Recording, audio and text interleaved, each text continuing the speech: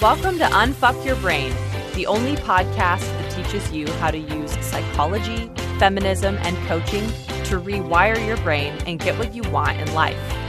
And now here's your host, Harvard Law School grad, feminist rock star, and master coach, Kara Loewentheil.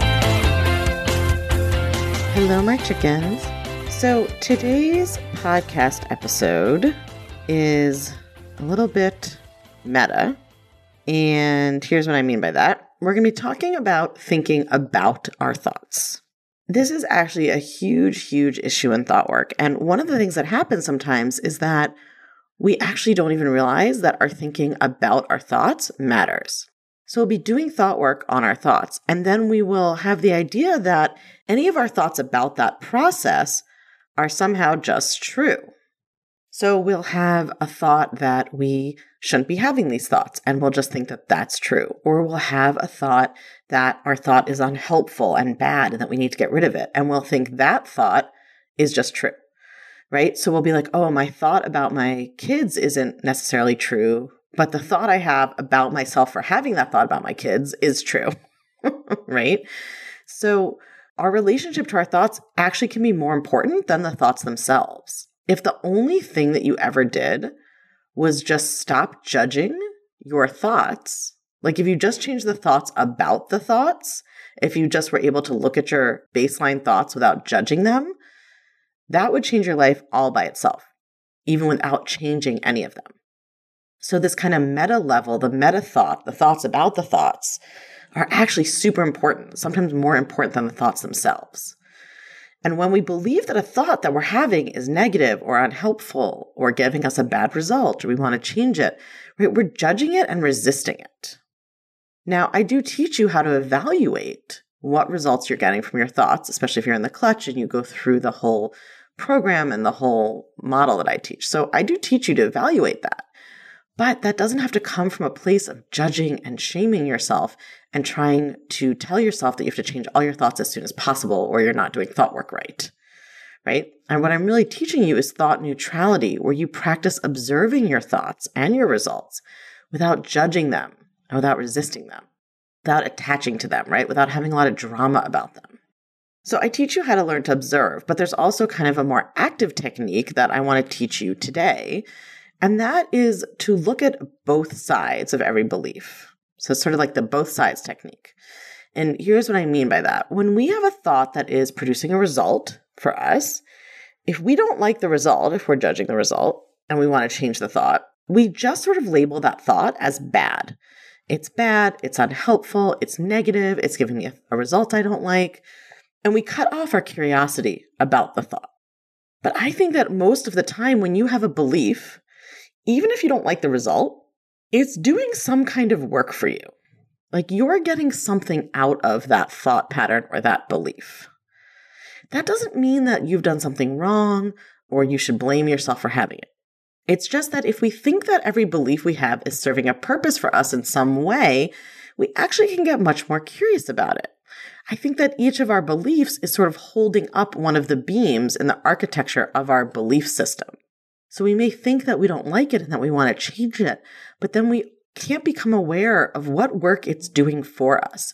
Our brains came up with these thoughts for some reason, or at least that's not always true. Sometimes your brain just spits out a thought for no good reason. But belief systems that are like deep, right? Things that we've thought a lot, things that it takes a while to change. I think we've kept those beliefs because they were doing some work for us. This is especially useful or true if you've identified a belief or a thought and you see that it's not getting you what you want and you want to change it and you keep trying to change it and it keeps like not changing and you keep finding you're doing like the same thought work over and over again. That's a perfect point at which to sort of pause and think, okay, maybe this thought or belief is doing something for me and so I subconsciously don't want to get rid of it, right? Maybe it is serving some function for me that I don't understand and that's why my brain is so resistant to letting it go. So I want to give you a couple of examples. So for instance, somebody might be having kind of a bad outcome in their dating, like they're trying to find a partner, their relationships aren't getting off the ground, they don't find people to go on dates with, or they have dates but they don't have a second date or whatever. And their thought is, I'm not good enough to find a partner. And what they see on the surface is that that thought seems really unhelpful, feels like shit. It's showing up in all these ways that make them like insecure and defensive and getting in the way of them finding a partner. But it's not shifting.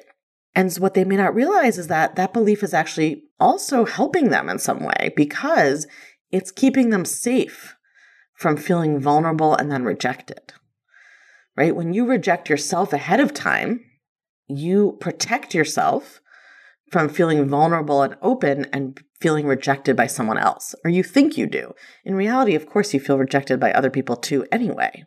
But it's sort of like coming into a room and saying if you're worried that your dress doesn't look nice, saying to everybody there right away, hey, just so you know, I know this dress doesn't look good. It's like you're trying to preempt the rejection by rejecting yourself.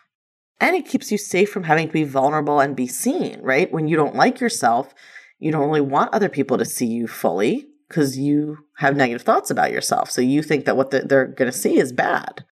So this thought, I'm not good enough to find a partner, that seems like just an unhelpful negative thought that you would want to get rid of, is actually doing a lot of work to help keep you safe from vulnerability and rejection.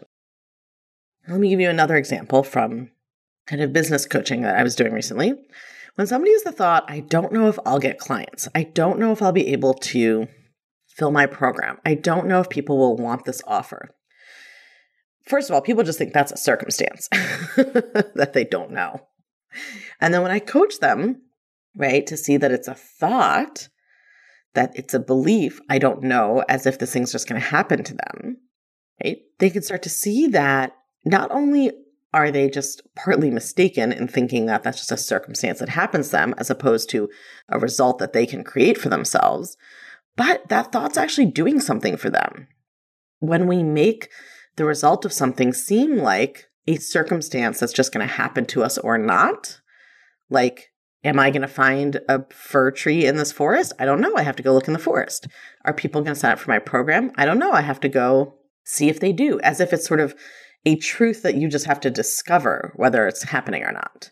When we think about it that way, it actually is protective for us because even though we feel kind of anxious and powerless about it, so you'd think that we would want to change that thought, right? When we think, I don't know if I can fill the program, I don't know if I can get clients, it doesn't feel good.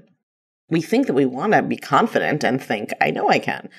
But actually that belief is doing some work for us because it's keeping us from having to believe that we tried and failed and then shaming ourselves, right? When we believe that whether or not people will want our offer is just a thing that happens to us that we don't control, it does create anxiety to think about it that way. But it protects us from taking responsibility for the outcome because we think that if we took responsibility and we said, I'm the person who determines if people want my offer, and then we don't get the result we want, we're going to shame and blame ourselves. So that anxiety is actually protective.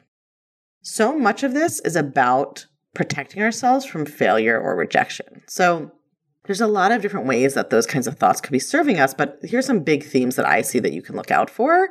But these are not the only themes. Like, look at your own thoughts, be creative. I'm sure there are other ones that I'm not seeing. But here are 4 big themes I see. Believing you can't do something feels like shit, but protects you from having to try and fail. So we would rather believe we can't do it so that we won't have to try and fail. So that belief that we can't do it is doing something for us. We think it's protective. It's keeping us from trying and failing and then feeling really bad. We'd rather think we can't do it and know that we didn't really try than actually try and fail because of how mean we'll be to ourselves if we fail. Obviously, the solution to that is deciding that you're not going to be mean to yourself when you fail, right? Deciding ahead of time what to think if you do fail. Another one I see a lot is believing you aren't good enough so that you don't have to risk rejection. And these are kind of the same in some way because when we believe we can't do something, we are trying to protect ourselves from self-rejection.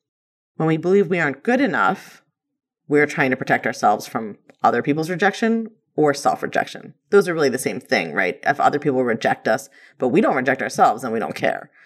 But they can happen a little bit differently. There's believing you can't do something, so you don't have to try and fail, so you don't reject yourself when you fail. And then there's believing you aren't good enough for something, so that you don't have to risk rejection from other people. And those can totally overlap. These are like fungible categories, right? I'm just trying to give you some examples. So like, I'm not good enough to find a partner. I'm not good enough to make partner at the law firm, right? I'm not good enough to be chosen to star in the show, like whatever it is, right? So believing you aren't good enough ahead of time so that you don't put yourself out there and you don't risk hearing no, hearing rejection. A third one I see, as one of the ones I just talked about, is believing something will just happens to you or is outside your control so you don't have to shame yourself if you try and don't succeed. You're noticing a pattern, right? So much of these are thoughts that protect us by keeping us from trying to do something or become someone. And a fourth one I see a lot is blaming other people so that we don't have to take responsibility. Because when we take responsibility, we equate that with judging and blaming ourselves. Most of us don't know how to take responsibility for something, as in saying, wow, I see how I contributed to that, or I caused that, or I see how my actions led to that. We don't want to do that because we don't know how to do that without judging the shit out of ourselves and being mean to ourselves. So we blame other people. It feels bad. It doesn't feel good often. Sometimes it feels good to feel righteously indignant, but often people know that they feel like, that like thinking of themselves as a victim to someone else and blaming that other person makes them feel really disempowered. So they don't like that feeling, but it's actually doing some work for them. It's protecting them. They'd rather feel that than judge and shame themselves, which feels so much worse. And they think those are the only two options. So what you can see as like the through line here is that almost always when we have some kind of thought pattern that seems unhelpful and negative on the surface, but we look beneath it at what it might be doing for us, we're often trying to keep ourselves safe in some way. We are trying to protect ourselves from failure. And we want to protect ourselves from failure because we're trying to protect ourselves from rejection by ourselves or other people. But it always really comes back to, right, rejection by ourselves. I've been rejected by many people who didn't want to join the clutch or sign up with me for one-to-one back in the day or whatever else. That doesn't bother me because I don't reject myself for it. So it's really about that self-rejection. This is not always what's going on. Sometimes we have a negative or unhelpful thought pattern because it's just a thought someone taught us that we like never even knew we could question, right? A lot of thought work is just being like, oh, that's not a circumstance. I can just choose to think something else. And that's awesome. But if you sort of gain awareness of a thought pattern and it's like a repeated one and you have trouble shifting it and it's showing up over and over, that's when you're really resistant to changing it. That's when you want to ask yourself, like, what work is this thought doing for me that I'm not seeing? What is the other side of this belief, right? What kind of positive thing am I getting from it on a subconscious level? And I think you will find that often has to do with trying to avoid feeling shame, avoid feeling rejection, right? Avoid putting yourself out there, trying to feel safe. That's usually why we are keeping these beliefs, is in some way we associate them with staying safe. And your brain would always rather stay safe than anything else because your brain thinks that we're talking about your literal physical safety. Can't really distinguish between your emotional and physical safety. When you think about it this way, it helps you see that your brain is actually trying to help you, right? It's just not helping you in the way that you want it to. It's not helping you in the way that is going to lead to the biggest, boldest, most fully expressed life for you. But bringing that self-compassion and self-awareness to it is both going to help you see what the thought's doing for you so you can address it. It's also going to give you practice in having that self-compassion and seeing your brain not as your enemy, but as, a confused ally that sometimes is not really trying to achieve the same goal you are.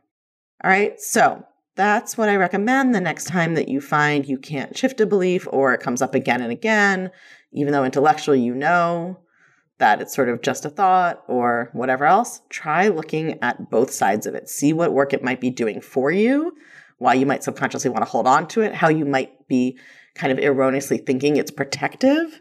And then that will show you what you really need to dismantle to shift it. Have a beautiful week, my chickens. I'll talk to you next week. If you're loving what you're learning in the podcast, you have got to come check out The Clutch. The Clutch is the podcast community for all things Unfuck Your Brain. It's where you can get individual help applying the concepts to your own life. It's where you can learn new coaching tools not shared on the podcast that will blow your mind even more. And it's where you can hang out and connect over all things thought work with other podcast chickens just like you and me. It's my favorite place on earth, and it will change your life. I guarantee it. Come join us at www.unfuckyourbrain.com/theclutch. That's unfuckyourbrain.com/theclutch. I can't wait to see you there.